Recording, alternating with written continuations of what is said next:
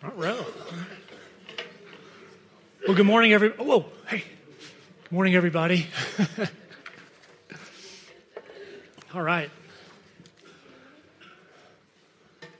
It's always such a huge traffic jam trying to get up to the front here, and I like that.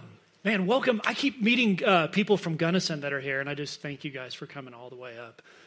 Super cool. Just appreciate that effort, and hopefully you feel a part of this body and loved on, and if you don't, meet somebody, make sure that you say hi to somebody too. Also, a big thank you to our two wonderful women who led us this morning. Can we just say thank you? Yeah, fall break is just, scatter. Everybody just scatters. So thank you for doing that. We really appreciate it. So, many of you know I've been recovering from this major broken leg deal. And so actually my therapist, my physical therapist, not the other kind, is here today. So I have to stand on both feet this whole time, right? And work on those muscles. So I'll be doing that for sure. So from the minute I got hurt till now, I've had, especially when I was laying in bed for weeks, I was thinking of all the things I wanted to share with you guys and stories, things that happened, whatever. And so one of them I've just been holding on to. It will help us start off this morning. But I fell off my bike up on Lupin, which was no big, it was not a big wreck or anything, but caused some major damage. So I'm laying there on the side of the trail, curled up in a ball, and I'm waiting for the ambulance to get there. And I'm hoping it's going to be somebody I know. Turns out it was, since I'm not restricted by HIPAA, I can tell you. It was my friend Tina Kempen. So many of you know her. She's wonderful. I was so glad to see her. She came up and she goes, "Hello, we're going to help you." I said, "Hey, Tina, it's Scott." And she goes, "Oh, sorry." So she came and they gathered around me and started helping. And so I can't move. And the whole time I'm up there, I had to wait a couple hours before they actually got to me. And I was like, I'm going to need some help to walk. Like, in Rambo and stuff, he breaks his leg and gets shot and he still walks. Okay. And I really thought that. I said, they do this, I can do this. And I could not do it. And so anyway, I don't know what that means about me, but I couldn't get up and normal. I thought, well, I need help to walk. I cannot walk. I cannot get out of here. So Tina comes up and they gather around. They make sure I'm, not bleeding or anything. And then she says, "We're going to give you some medicine to ease the pain." I'm like, "Thank you." And especially before they move me. And she said, "We're going to give it to you in your nose." And I was like, "Fine, whatever you want to do." And so she's right in front of me, really close. And I'm thinking, great, anything, just get this going. And she pulls out this giant syringe right in front of my face. And I can't see really very well up close. And I can see the hole in the needle. It's giant. And I'm like, so my eyes just roll back in my head. I'm like, oh my gosh, I guess that's going to feel worse than this. So, okay. I thought she's going to shove that up in my head and give me a shot. I was like, okay. But if that's what you got to do, Tina. And so she squirts the stuff out. I'm like, oh, I'm just really like sweating it. And then she just puts this little cap on it that aspirates it, puts it up in your head like, oh, it felt so much better. That made me feel better right there. So they were able to stretch me out and get me back down to the hospital. And, since then, many people have invested in helping me be able to walk again. And that's been great. And I actually am going to tie this to the message because the passage we're in Ephesians is where Paul says, and if you've ever read Ephesians, this has probably jumped out at you. He says, walk in a manner worthy of the calling to which you've been called. Walk in a manner worthy of the calling to which you've been called. It's from Ephesians chapter 4. And in this spot in the letter, Paul turns a corner. He moves from telling us information that we need to know that goes into our head and into our hearts about the hope we have in Jesus, the stuff we need to be filled up in that relationship. He turns from that in the first 3 chapters. It's all information. And then he turns and he says, now, this is what it looks like in the real world. And so the next couple of chapters, that's what he's going to be telling us. And he starts off almost like a coach. He says, okay, let's go. This is what it looks like. I'm going to tell you. I'm going to explain it to you. Go out there and live like this. So that's where we are. So did we get the verses working? So we're going to have those. Okay. So Ephesians 4, 1 through 6 is where we're going to be. And I really, when I read the book of Ephesians and as I've been studying it, I think it is such an appropriate book for people who live in and love the town of Crested Butte. And I've said this before, I'll probably say it again, because the place of Ephesus, the place Paul's writing to, is a place where it's very religious. There are, I can't remember how many temples, but there are a bunch of temples to different gods, and people are religious there. They believe that there's something bigger than themselves. And I honestly believe most people in Crested Butte believe there is something bigger than themselves. You find that, whether it's nature or anything else, there's something that they're looking for, and we're looking for. And so the thing is that Paul's writing into this community where the Christians are feeling like they're alone. Okay, they're in a place where, at best, what they're feeling is, well, maybe antagonistic feelings from the community, or at least indifferent, right? And if you've been around here very long, that's kind of the feeling you get about Christianity in general. It's like, okay, it's not really on the, if you want to call it the buffet of things we're choosing from. We're choosing from just about anything but Christianity. And that leaves us as believers going, okay, now why is that? How did we get to that place? Where does my faith fit in that?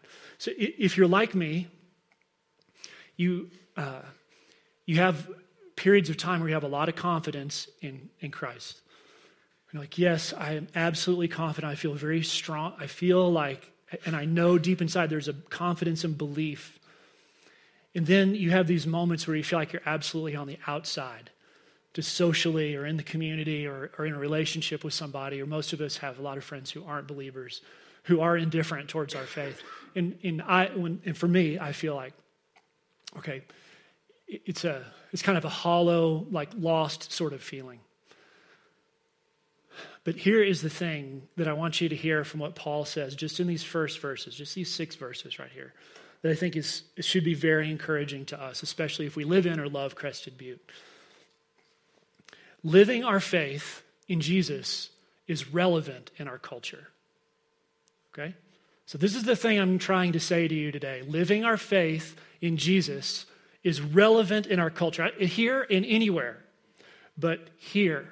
Okay, since we're all here today, and we're all going to be out in this place this afternoon, here. So 3 things about that I'll try to unfold for you as we walk through this. The way Paul unfolds this story is going to show us how it's relevant. It's relevant because it's living, it's relevant because it's impossible, and it's relevant because it's undivided. Okay, so that's the points I'm going to follow. Living, impossible, and undivided. And before we jump in and read the passage, I want to say this, or ask you this question.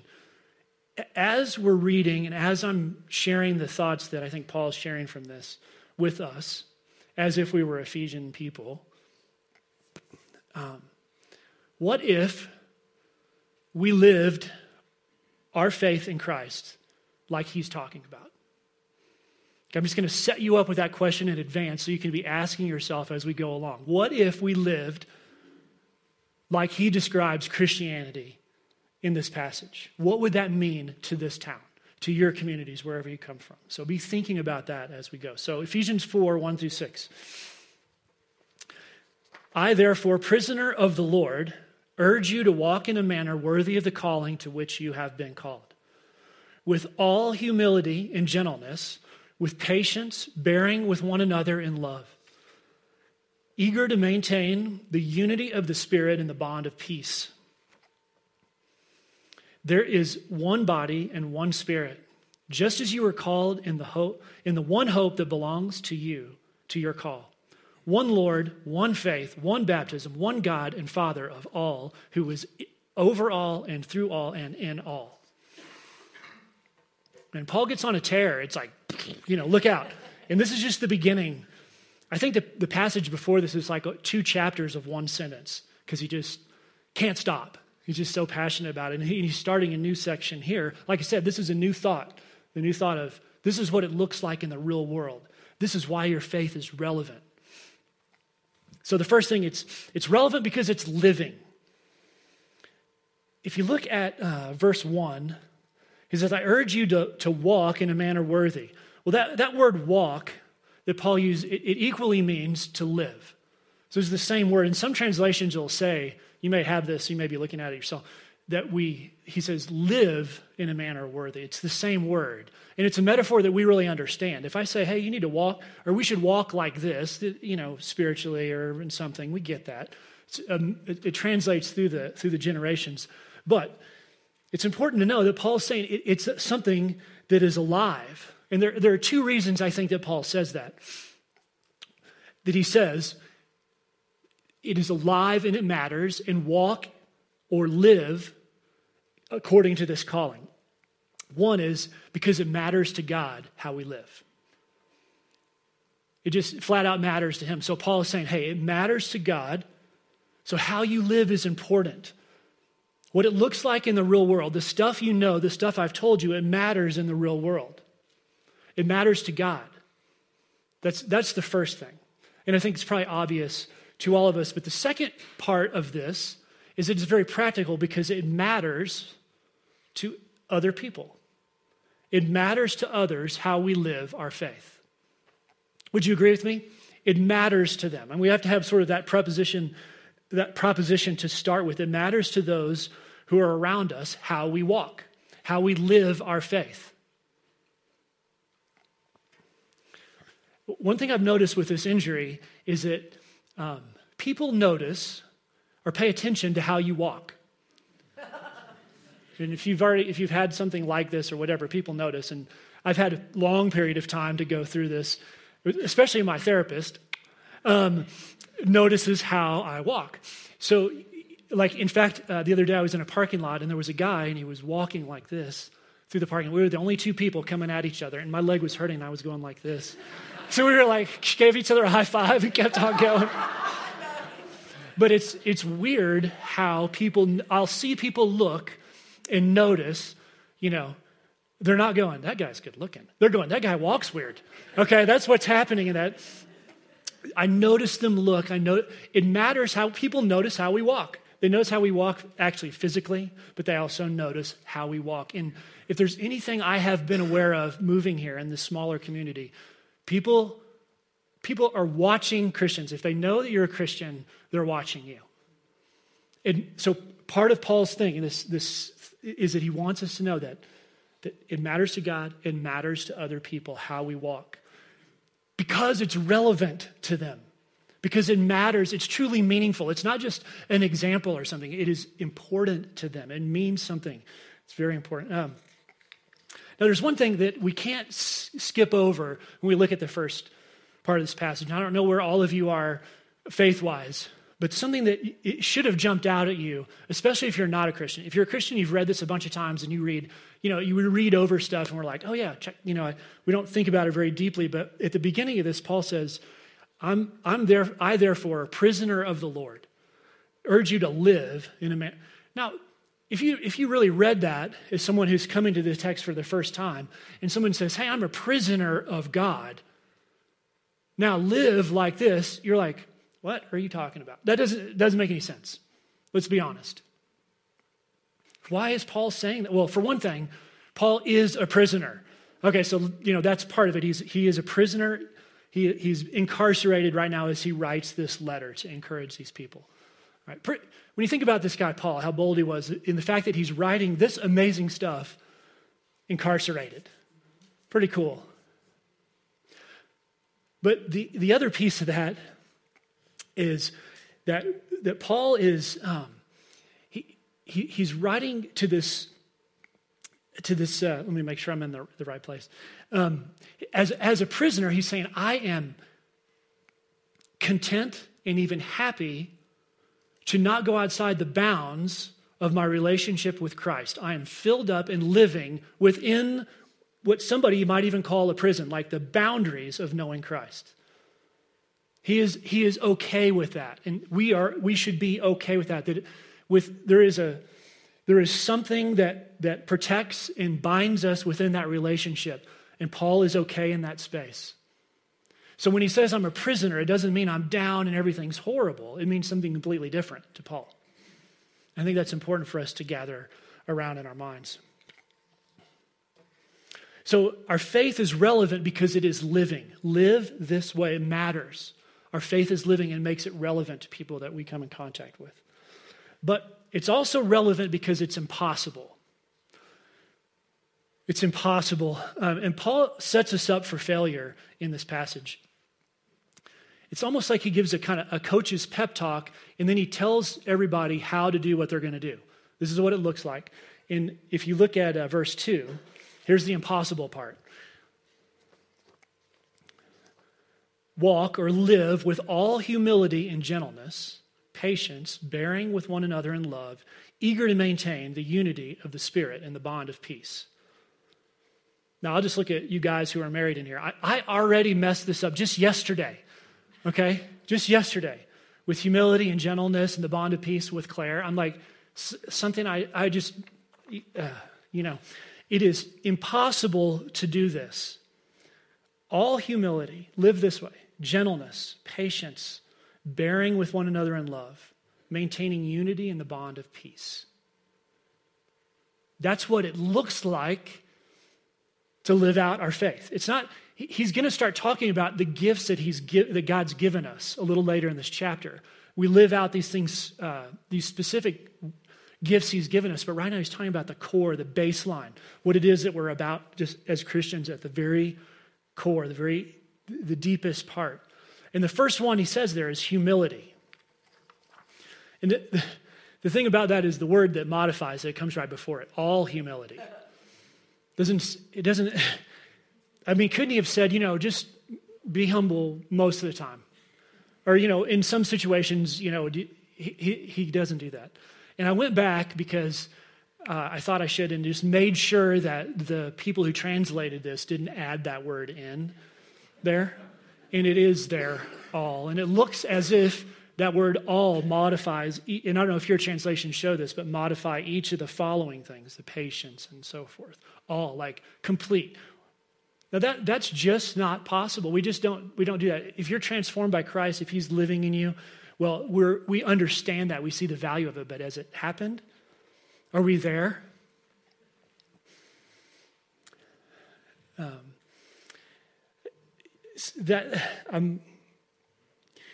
When Paul says, be humble, here's another aspect of it. It's not just all humility, but when he says that into this community and this culture, being humble was only a trait that a slave was supposed to have. We read that and we're like, oh yeah, humility, that's good. That's kind of elevated. That's what good Western thinking, service-oriented people do. We're humble. We think about other people first, No. We have to understand that in that culture, when he said, be completely humble, that the readers were going, this is a shock. And people outside the church would have been especially shocked by that idea, to be completely humble. I'll just be honest with you about weddings. I struggle officiating a wedding. And a lot of it's because I'm standing there with a groom who's like all excited, and here comes the bride, and she's all excited, and they're coming together, and I have the way I think is I just think down the road. I just can't be in the moment. I can't do it. I'm like, what could this be? What might this be? What's going to happen? And sometimes I've met with them, like, we've never argued, that kind of thing. I'm like, it's coming, here, ready, or maybe it's coming. I know some of you don't argue with your wife. But so when I stand there and I'm talking to them, I have this conflict within me. I'm hopeful for them and I'm praying for them and I'm trying to encourage everyone to stand beside them and walk with them in marriage. But as we all know, marriage is extremely difficult. But it's an incredible thing that God has provided. There's this, in the blessing outweighs by far. But still, I just can't help but see it all right in front of me. And the girls always have those doe eyes of like, oh, I'm so in love. And I'm like, this guy smells bad. I can smell him right here, And And she's like, oh, I don't even know. I like that smell. A lot of you girls know what I'm talking about. The reality set in at some point. Many of the weddings I've done lately, I use this passage from Colossians, which is Paul saying the same thing. And he says, I love how he says it. He says, hey, when you come into contact with another person, and I point to them especially with your spouse, when you come into contact, he says, he gives this list like a clothing. He says, I think it's Colossians 3:5 or so, but he says, put on forgiveness and gentleness and kindness and over all of that stuff, put on love is like the overcoat, okay? So when you come into space with each other in relationship, this is supposed to be for all believers, by the way. When you come into space, the first thing that the other person sees is love. It's the first thing. And if that wasn't there, the next thing they would see is, I can't remember the order, but gentleness and humility. It just keeps getting pulled. It's like these layers. And the last layer, I think, is forgiveness like God forgave you. Now, can you imagine if you really related to your significant other, your spouse like that? It would be amazing. And if we interacted with each other in that way as believers, it'd be amazing. It's kind of getting back to that what if question I was asking a little bit earlier. I mean, what if we were known for that? But here's the deal. It is impossible to do these things. You cannot do it. I cannot do it. We all know that we are broken and we're messed up. The only way that this happens is when we abide in Jesus. Jesus gives us a beautiful picture of this. He says, you're grafted into me when you become a believer. I'm the vine, and when you're grafted into me, you're going to produce fruit. I'm going to fill you up. I'm going to give you real life, real hope, a real meaning for existence. You're grafted. This is who you are now. When we abide in Jesus, that fruit is produced. And if people were to see that, like between each other and the people in our town, in our communities, wherever we live, our family, our workplace, our dorm, classroom, wherever we are, if that's what they were to see, this humility, all humility and gentleness and patience, would not that be transformative?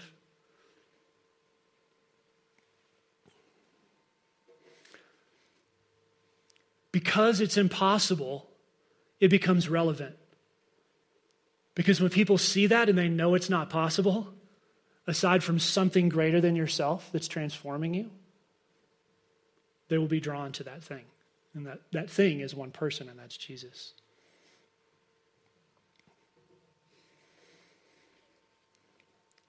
Okay, it's relevant because it's undivided. If you look at verse 4, you'll see this. 4 and 5. There is one body, Paul uses this word several times, one Spirit, just as you are called to the one hope that belongs to your call. One Lord, one faith, one baptism, one God and Father over all, Father of all, who is over all and through all and in all. So I did go back and look at the original language that Paul wrote in, and he does say one multiple times. He's very much emphasizing the idea that there is one. So let me speak to you. If you're a believer in here, I'm talking to you right now for just a minute, just you. Unity among believers cannot be overemphasized. I cannot overemphasize unity among believers in the church enough. It cannot be done. It doesn't mean that we're all the same. We all have to look the same, act the same. God is certainly a creator of diversity. But unity means that we're all pulling on the same side of the rope, the same end, all together in the same motion, doing the same things together for the same purpose. Living our faith, walking our faith, worthy of the calling to which we've been called. And I can guess that most of you, if you're a believer, at some point or another have suffered from seeing disunity in the church. Perhaps something that has hurt you, hurt other people. Sometimes there are reasons for disunity, but they're few because most of the time disunity is a preference. I like it this way and it's not the way I like it. I cannot overestimate the importance of unity among believers. And this kind of interaction with each other that Paul's talking about absolutely leads to that. Because humility and gentleness, love, and all that is about sacrifice and giving up what we think things should be like. But also, when he says one all those times, I think he was setting up a contrast to the culture. If you believe in one God and one hope and one Savior and one Father God, a Father God over all, then you are in contrast, you are setting yourself up as different than what most people believe globally.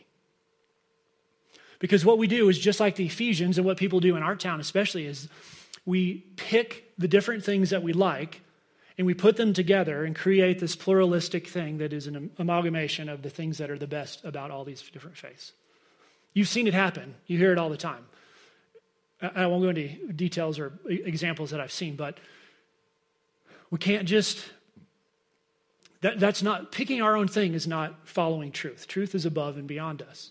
So just choosing things and putting them together is not a legitimate way to proceed in life. However, we all do it, and especially religiously or spiritually in our community. So it's important to know that there is a relevant difference in saying that there is one God, one faith, one hope, one Savior, one Father. Living our faith, walking our faith, is relevant because it's undivided, it's unified, it's impossible, and it's living. Let me close with just a brief illustration of that.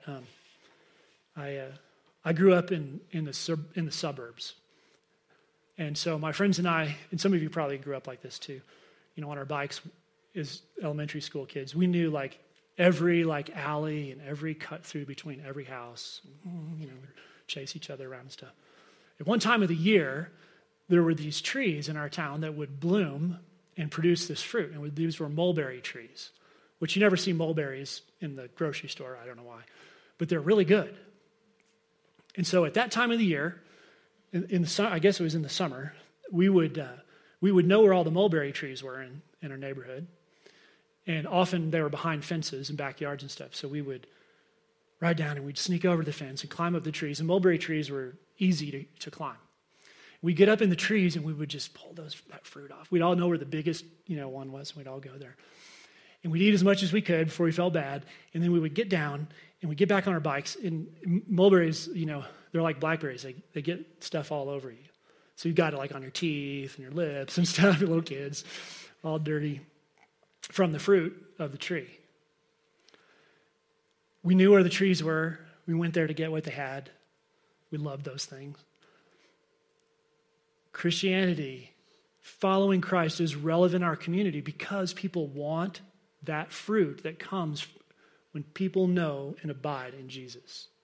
They want that. We wanted it at one point. And we want it still when we're trying to walk with Jesus. We want to see that fruit. It's relevant to us.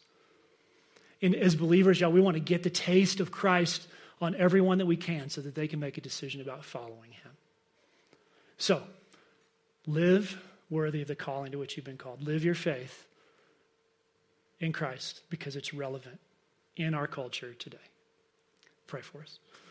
God, we confess that sometimes we feel weak and we feel like we should hide what we believe. And Lord, I thank you for the boldness of Paul, who, though in prison, would write about the joy of following you and the joy of knowing you. And I God, just ask that you would ask each one of us, or help each one of us to ask the question of ourselves, what would it look like if we were to live that way, the way that Paul describes? And may, Lord, we abide in you and find that strength in you. And may you produce fruit in us that our community, our culture, our friends, our classmates, parents, children, whoever, Lord, that we're interacting with, Lord, we pray that they would want that fruit and get a little bit of it on them so that they can know you and have a chance to come to know you. We pray this, Lord, in Jesus' name. Amen. All right, you guys have a wonderful afternoon. Say hi to each other on the way out.